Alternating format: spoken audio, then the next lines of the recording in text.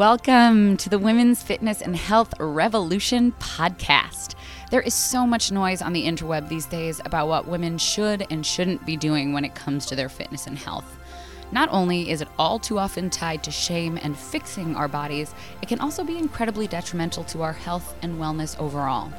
The Women's Fitness and Health Revolution podcast sorts through the BS and offers advice and actionable tactile steps to support and build a better relationship to your amazing body through every stage of womanhood. It aims to break the cycle of keeping women in the dark about their extraordinary machines and revolutionize the way we move, eat, and live so that our daughters and our daughters' daughters look in the mirror and feel exactly what they are: fierce, beautiful, and capable of everything. The revolution starts here. Hello, and welcome to the Women's Fitness and Health Revolution podcast. I am so thrilled you are here, and I'm going to tell it right off the bat, we're trying something a little bit different today because your girl is recording from out of town, and I don't have my sweet gear, so apologies in advance if the sound gets a little funky chicken, but stay with me because this episode is a total banger, and I promise you it is going to change the way you exercise forever. So I had a woman reach out on Facebook recently with an exceptional shared experience that was really worth sharing because I think probably a lot of folks feel the exact same way. P.S., just for the record, I love when you guys reach out with questions, comments, experiences. I truly believe that the best and fastest way we can learn and implement changes in our lives is through sharing our experiences, listening to others, and learning from and with each other. So thank you to all of you who take the time to share your experiences and ask questions. This is how we can all get better, stronger as the collective. So in her comment, this woman shared, one of the hardest things for me is figuring out proper form without a personal trainer, especially when doing free weights. Boy, oh boy, do I love everything about this. First and foremost, the fact that she's thinking about form is music to my ears. Eyes. You get it. The point is, this is the best news. When I first started coaching nigh on 10 years ago, thinking about form was something only coaches did, and that may not have even been a guarantee. Because remember, exercise in its form as we know it today is still relatively new. So the fact that folks who are moving and grooving their own bodies without a certification are thinking about form, this is serious progress in my mind. And it's going to make a huge difference down the line for so many people when it comes to sticking with their health goals. Because the truth is simple. Good form means that we're not only moving our bodies effectively, it means we're going to be able to do so for the rest of our lives for as long as we want to keep moving. So, game changer. Thank you for your bravery and sharing your comment and for inspiring today's episode on, drumroll please, form. And in the form of this podcast, we'll be breaking it down into 3 different parts. The first, how to work on your form when you're not with the trainer.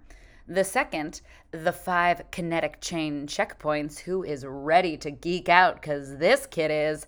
And finally, our last little section will be on some basic things to look for in some of your most common movement patterns. So think things like squat, push-up, deadlift, etc. But before we dive into my go-to way to assess your own form, I want to say, she mentioned free weights. Body weight is an incredible place to live until you are feeling comfortable, confident, and injury-free in your form. I know it doesn't always feel as sexy as the kettlebell combos we see swinging around the interwebs, but it sure as heck is a great way to get a leg up on nailing your form. So when you do get crazy with the bells, you are safe and efficient, and like I said, doing it until you don't want to do it anymore. And the reason is, body weight strips away all the extra distraction of having to focus on added weight. So think about the last time you lifted a heavy weight, if you ever have. How much of your attention was on how heavy the weight was, or how soon you could be done, or the grip? Maybe you were getting tired, your hands were tired. My point here is, how much of the time you were working out were you thinking of anything other than your form? Body weight allows you to zone in on the brain-body connection by focusing on which muscles should be firing, whether you're feeling it anywhere you shouldn't be feeling, and slowing down. During the pandemic, you guys remember that thing? I taught daily body weight classes for 18 months straight. Not only did my students and I continue to get banging workouts that were very different every day, body weight is incredibly versatile. My personal form at the end of the pandemic when I got back around weights was the best it has ever been. I do this fitness thing for a living, and I cannot tell you how shocked I was by what a difference it made to have spent so much time in that brain-body connection. For the first time in my life after the pandemic, I felt confident with barbells and CrossFit because my brain-body connection was so strong. So when I was doing these new power lifts, I could feel the second something was out of alignment, and I had the control to make micro adjustments in real time. It changed the way, after 8 years of being a fitness professional, I did my own fitness practice. Okay. I love body weight. You all know it, okay? There it is. That's my big secret. I love me some body weight. So let's dive in. How the heck are you supposed to work on form without a trainer? And I will say, working with a trainer, a professional in the fitness industry, is just plain and simple the gold standard. Even if you just hire them for a few sessions to have someone help guide you through the adjustments and help you understand where the improper movement pattern originates from. For example, is it your tight hip flexors pulling you into an anterior pelvic tilt that's hurting your lower back during your overhead presses? Or is your left calf tighter than your right and pulling your knee out of alignment, causing pain during your squats and lunges? Maybe you have tight pecs and levator scapulae that need to be stretched with a focus on strengthening through your back. You see where there are needs for certificates for this kind of stuff? That's why a good personal trainer will be a certified personal trainer. And usually not just with, they'll definitely have a personal training certification, and we are required to continue education. So they'll have specialties as they go. There's corrective exercise, there's working with different demographics like pre and postnatal, menopause, strength training, kettlebell. So finding a certified coach is a pretty good way to start, knowing that you're in good hands. And also, you are totally allowed to ask for your trainer's qualifications and certifications. They should be very upfront with you, and that's a very important thing when you are shopping around for your trainers. All right, I digress. The point is, trainers will make a big difference and save you a ton of time and guesswork. But that being said, I completely understand and respect that having a personal trainer is not in everyone's budget, which is exactly why I was inspired to create the Strength Foundation for Women online coaching program. It is a fraction of the cost of personal training and includes weekly small group sessions where you get to go over basic movement patterns like those squats, planks, deadlifts in your own body with me to receive this exact kind of coaching, all while working a fitness program that builds the foundation up. So after 3 months together, not only will you be confident with your form and moving through the gym, but you'll also have started to build your very own brain-body connection to bring awareness and adjust your form in real time. Our next session opens at the end of February. I am so excited. Spaces will be limited because I want to make sure everyone gets the coaching they're looking for. So if this is something that you're interested in, woohoo, or you're just interested in learning more about, make sure to hop on the interest list. And I'll pop the link in the bio. You guys will get first access, some exclusive bonuses, and some fun along the way. But for today, my goal with this pod is to leave you with some very actionable steps to walk away with to start adjusting and nailing your form during your very next workout, aka ASAP. Starting off with how. How do I know if my form is off, if I'm new to exercise, newly back, or just not a certified professional? Working out in front of a mirror can be super helpful. And that used to be, back in the day, what I would tell people to do is work out in front of the mirror, watch your form, and keep an eye on things. But it only goes so far. And now we have the technology to do a little bit better. The biggest issue with watching yourself in the mirror alone is that you can only watch yourself from the front without pulling your neck out of alignment. And if you're doing something like rows or push-ups, which has your head facing a direction other than directly at the mirror, guess what? Looking at the mirror is going to pull your neck out of alignment no matter which way you slice it. So, my go-to way in the day and age of technology that fits into our pocket is to self-assess form by filming ourselves. And I know a lot of people think this is absolute cringe and or it's just really hard for them to see videos of themselves. And I want to put a pin in the cringe and take a second to address feeling uncomfortable looking at yourself in a video. I totally understand this. My head is still my own worst enemy a lot of the time, and even though it's been decades since I was in my eating disorder, I still definitely have body dysmorphic thoughts pop up when I'm looking at videos, especially around certain times of my period. But one thing I will say is that this can actually be a really good opportunity to start practicing compassion and becoming aware of how we're talking to ourselves, and to start practicing saying kind things to ourselves and to get used to looking at ourselves. It is amazing the way our relationship to our body can change when we get comfortable doing really simple things like being comfortable saying nice things to ourselves, being comfortable looking at ourselves in the mirror with our clothes off, or being comfortable putting our hands on our body. It used to be really hard for me to put my hands over my abdomen and belly area, and now I do it the second I feel stressed. My hands go right on my belly and I just say something loving to myself, and it took me a long time, but the change is palpable. It also reminds me of when I heard myself on camera for the first time, way back in the acting days. We'll probably talk about that in another session, but for now, the point is that I could not believe the sound of my voice. It was the first time I had ever heard it played back to me. It was, talk about cringe, but I pushed through the discomfort because I had a goal, and that was part of it, was hearing my voice. And after pushing through and a lot of rewriting nasty self-talk into just acceptance, I got to the other side. Yes, it absolutely took some time to get used to. It was not just, bing, I'm changed. But now I have a podcast, y'all, and I don't even think about it. So change is possible. I do think filming yourself can be a really loving way to start building a gentle connection with yourself. The other great thing to remember is that what we're filming is just for you. You don't have to post it. You totally can, and heck yeah to you if you want to flaunt it. Tag me at kinsey.does.the.fitness. But at its base, this is an opportunity for you to learn how to move better so your goal to health is paved with healthy movement patterns.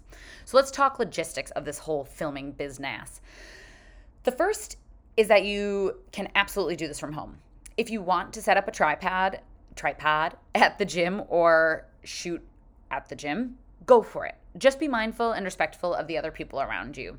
I think shooting at the gym is getting more normalized, but I still like to do a double take when I'm setting up my camera at the gym just to make sure that I frame out anyone in the background as best I can, even if I'm not going to post it. It's just sort of for the sake of my fellow gym goers.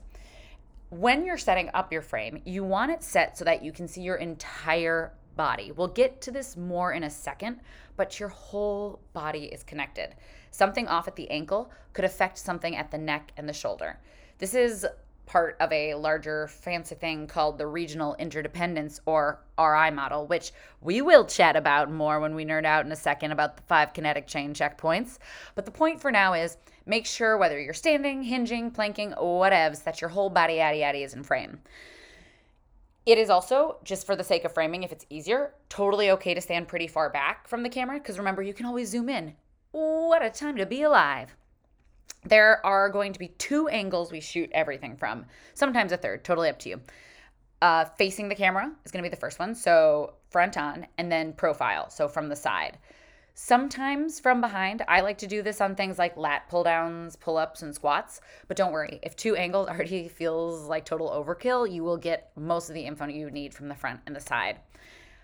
Filming is the second best option, in my opinion, because second best to trainers, remember that one? Because you can fully concentrate on performing your movement to the best of your ability without having to look at the mirror, and then you can play back the tape.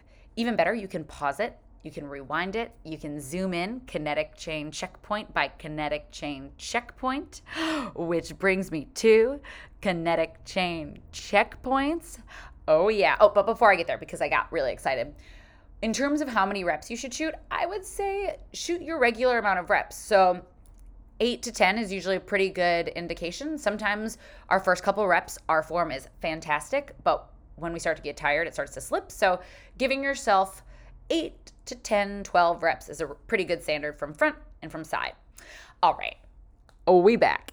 Kinetic chain checkpoints. There are 5 of them, and I spoiled this moments before, but they are all connected, just like us. The National Academy of Sports Medicine, which is where my certification program is from, says this about the regional interdependence model. The RI model has an objective of identifying unrelated impairments in remote anatomical regions that may contribute to the primary source of pain or movement dysfunction. Then they source, which I can't pronounce the last names. For example, an observation or an observed movement impairment at the knee could be influenced by factors such as mobility limitations at the hip joint above or below at the foot and ankle. AKA, every part of our body is connected, which is why proper form is a non-negotiable. So if you're new to fitness or newly back, thank goodness you're hearing this now. If you've been doing it for a long time and never considered form, it's never too late. So back to the 5 kinetic chain checkpoints. These are going to be the roadmap we follow when we go back and watch our videos, starting at the first kinetic chain checkpoint, the foot and ankle. Then we move up to the second one, which is our knee. Then we slide on up to the third, which is the lumbopelvic hip complex, aka the hips. The next one is fourth up to our shoulders, and the last one is going to finally be our head and neck. So once you film your video, run these checkpoints one at a time, starting at the foot and ankle, working all the way up to the head and neck. And I promise it takes less time than you think. So let's talk a little bit about what to look for in some of our most common movement patterns. Starting out, let's run what proper checkpoints will look like for static posture, aka when we're standing still. And if you just had a big record scratch moment being like, we were going to talk about exercise, why are you talking about standing still? Exercise is a hugely important part of our health. Obviously, I love it. I chose to spend my life thinking about it, talking about it, and helping you think and talk about it. But the other 23 plus hours of the day we are not exercising, aka how we hold ourselves in the world, aka our posture, has a huge effect on our overall movement health. And it is the best place to focus attention when it comes to fixing muscle imbalances. You could do the most in the gym, but if you walk out of that gym and stand with incorrect posture, you're reinforcing improper movement patterns, you're fighting an uphill battle, and you're just throwing away all the work in the gym. So we always start here, static posture. What does neutral static posture look like? If I were looking at you from straight on, feet would be straight forward like they're on a pair of skis. So if you were to start turning your toes out, those skis would crisscross applesauce and we'd fall over. So feet straight forward. Next up, knees are in line with the second and third toe. Above that, hips are above knees in a neutral position, so we're not swaying through the back or to one side. Shoulders are going to be stacked on top of the hips, and head is going to be stacked with the ears in line with the shoulders. So let's chat now about some common exercise patterns. I always talk about the 8 foundational movement patterns. We're going to go over a couple of those today. So these are movements that we do in our workouts every single week. And a lot of times we take them for granted because they're done so often. But the truth is, the ones that I've chosen to talk about for this podcast specifically, I've chosen because over the 10 plus years I've been training, and especially in group fitness and just living in gyms when I would spend 10 to 15 hours in a gym every single day, these are the movements that I'm not exaggerating when I say 75 to 85% of people do these incorrectly. Because again, if exercises are a skill and we were never taught the correct form and then how to practice them and constantly check in, of course we don't know any better. But we're going to change that now. So, starting with squats. Some of the most common issues that I see are heels lifting at the bottom of the squat, so pressing into the toes. That's going to really hurt the knee joint. So every time you're at the bottom of the squat, make sure that heel is down. Pressing So like I said, pressing off the floor with the toes. Another big one is where the feet start to turn out and the knees are coming out of alignment with the feet. So there are some squat variations where the toes will start to turn out, but remember how we said on that static posture, the knees are in line with the second and third toe. If your toes are super turned out, but your knees are facing forward, you're going to put a ton of compression on that kneecap, and that is going to have pretty killer effect down the road with knee injuries, ACL tears, all that yucky stuff. Making sure also, next up, we were going up the kinetic chain. We're at the knees. Knee valgus, which is just a fancy way of saying knee knocking. This is another one that goes oftentimes with toes out. Toes will turn out and knees will knock. There are people who have knee varus, which is where the knees fall out, but it's a much more common to have the knees knock. And usually that's because we've got over-tightened hip flexors, over-tightened calves, and weakened glutes from sitting all day. So knee knocking, remember knees have to stay in line with the second and third toe. When someone is in the bottom of the squat, we see either they're leaning forward too far or they're sitting up too tall. This is going to be a little hard to visualize maybe without seeing it, but just know that at the bottom of your squat, your torso and your shins should look like a pair of railroad tracks. They're running directly parallel to each other. So if you're tipping too far forward or you're sitting too tall up, there's some muscle imbalance going on there. And then finally, common things to look for while you're filming yourself, shoulders elevating, so they're creeping up to your ears or rounding forward. Moving on to issues to look for in pushes and pulls, so things like push-ups and rows.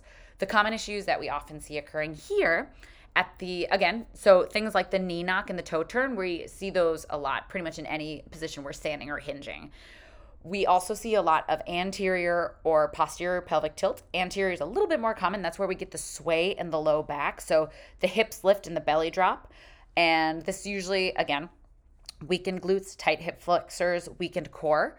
Elevated and rounded shoulders are really big, especially in rows. And that, like I said, one of the biggest problems other than injury is that when we're moving with improper movement patterns, we're essentially wasting our time because we're not accessing the correct muscles. So if our shoulders are rolling forward while we're trying to row, again, it's kind of challenging to see without video, but we're not placing the work in the proper muscles. So we're just sort of continuing to we're continuing to reinforce negative movement patterns. Wow, we got there, but I think you get the point. And lastly, head jutting forward. There are other common things too, and I'll talk about this in a second. I'm in the middle of a form series, and if you want to hop on that, each of these is going to get its own in-depth dive dropped into your inbox. So definitely hop on the link in the show notes for that. But head jutting forward is super duper common, both with push-ups and rows. So watching to see if your head is sticking out when you're doing this. And I would definitely recommend, if you're only going to do, like I said, I always ideally say filming from the front and from the side, but if you're like, I'm only going to do one, Kinsey, film from the side on those pushes and pulls. Okay, hinging, so deadlifts. Common mistakes, I was talking about this, pretty much any time that we're standing, toes turning out and knees dumping center, that valgus, those are pretty darn common. Another really big one with hinge, and this is where a lot of people hurt their back when they do hinges, such as deadlifts, is they lead with their torso and not with the hips. So when you watch yourself from the side, your hips should be what initiate the movement. As they pull back, you start to feel a stretch in the butt and the hamstrings. But people who have never perhaps been taught proper form or felt what a proper deadlift feels like, they start the movement by dropping their torso and their hips they stacked on top of their knees, as opposed to creating this number 7 shape. So instead of accessing their booty and their hamstrings, they put all of the work in the low back. So this is a really important one to look for. Hinges are one of the ones that are performed the most incorrectly, and they can be the most dangerous to perform incorrectly. So slow down, check your form. You'll thank me in the long run. Another really common one that hurts lower backs is that when people are doing deadlifts, their heart goes below their hips. We should never even necessarily come completely parallel with our chest. But the second that the heart goes below the hips on a deadlift, you're putting it all in that lower back. We've moved out of the glute and into that lumbar spine. And then finally, shoulders rounding forward. And a lot of times that just means we're not staying neutral in the spine or in those shoulder blades. So what'll happen is that we start to put a lot of weight into the upper body and can hurt, again, our back. So you can see, especially in something like a deadlift, where form is so important for our safety. Plank. This one surprises people, but y'all, it is hard to do a plank right. There is almost no one, myself included, who has done a plank for the first time and nailed it. And that's okay, because in what world do we do this outside of exercises? So some of the common mistakes here are, and these are just the most common, but there are plenty others: hips lifting or dropping. So when we're in a plank, we should be able to put a broomstick on our back, and it should go from the back of our head, shoulders, hips, and heels without any lifts. When our hips drop, we're putting compression in the low back and letting go of the abs. When our hips lift, we're taking work out of the abs. We also, and another way to know this too is when you're checking from the side, is to notice if your shoulders are stacked on your wrists, which is correct, or if your shoulders are behind your hands, which usually means your hips are lifting. Sometimes too, the shoulders will be like a little bit in front of the hands, which we also want to make sure we're not doing, because that can put a lot of compression on the wrist joint. Shoulders dump. So if you think of your shoulder blades squeezing together and dropping your heart, the shoulders dump in together, sort of collapse, or they're overly rounded. Looking at the knees. So with our head, where our eyes are tucking down, looking at our knees with this tucked chin shape, or looking straight ahead, both of those pull our cervical spine out of alignment. The cervical spine is the spine between the top of the shoulders and the base of the skull. Dumping into our wrists is a big one. So this is, if you've taken a yoga class, you've probably heard this cue 9,000 times, but we should stay active in our hands. So in our hand lock, the palm of our hand should be slightly elevated because we're so engaged to the fingers. Because again, if we start to dump into the palm, we start to dump into the wrist. And the wrist isn't just one big old bone that takes our weight. It's 8 little tiny bones that stack and slide across each other. So we don't want to get funky in that compression. And that can lead to things eventually over time like carpal tunnel. Hands placement are either turned out. So I saw this a lot in CrossFit. People would have hands turned out, or they'd be too far apart or too close together. And again, you want to think hands in line with shoulders. A lot of times when people have their hands turned out, it's because they have, they've told me in the past that it's because their wrists hurt. And oftentimes that's because when they're in their plank position, they're dumping into the palm. So if you need to support your plank for a little while you're strengthening your hands, which one way to strengthen your hands is just through grip over time of carrying weights, but you can always bring it down to a forearm plank to run these checkpoints. So here's the deal. I told you this is the bare minimum, and it's still a lot. And I totally I hope this comes off as inspiring rather than overwhelming, because you get to pick and choose what to pay attention to. I like to say start small, which again, though, the point is that I do believe if it's within your current means, it is so worth your time to work with a trainer for at least a few sessions to go over what your unique form quirks are and how to start correcting them. You really only need even like 1 or 2 sessions with a trainer to hear what they are. And then if you want strategies to implement to correct them, I would definitely recommend 4 to 8 at the bare minimum. Totally worth it. Will save you time. Hot dog. Or hey, hop on that interest list for the Strength Foundation for Women, which opens at the end of Feb. Plus, and here's the real kicker, for the next 6 weeks, I mentioned this a couple seconds ago, but you'll get emails delivered into your inbox breaking down each of these top movement patterns with the roadmap to proper form, a detailed list of things to look out for, how to correct form, and so much more. And these are going to be really excellent for serving as checklists so that you can save them in your inbox and come back to them over and over again when you revisit your form checks. So do yourself and your form and your body a favor and jump on that interest list. And in the meantime, film yourself, tell me how it goes, and please feel free to reach out with questions. I told you I love to talk about this. You can hit me up on the Insta DM at kinsey.does.the.fitness. And as always, if you liked what you heard today and you got something out of it, please, please, please like, review, and share with a friend. It means the absolute world to me and is the number one way to help me get the word out about the podcast so we can help more and more women start taking care of their bodies and their health once and for all. Because after all, you and your bodies are so worth it. Happy, safe exercising. Kinsey out.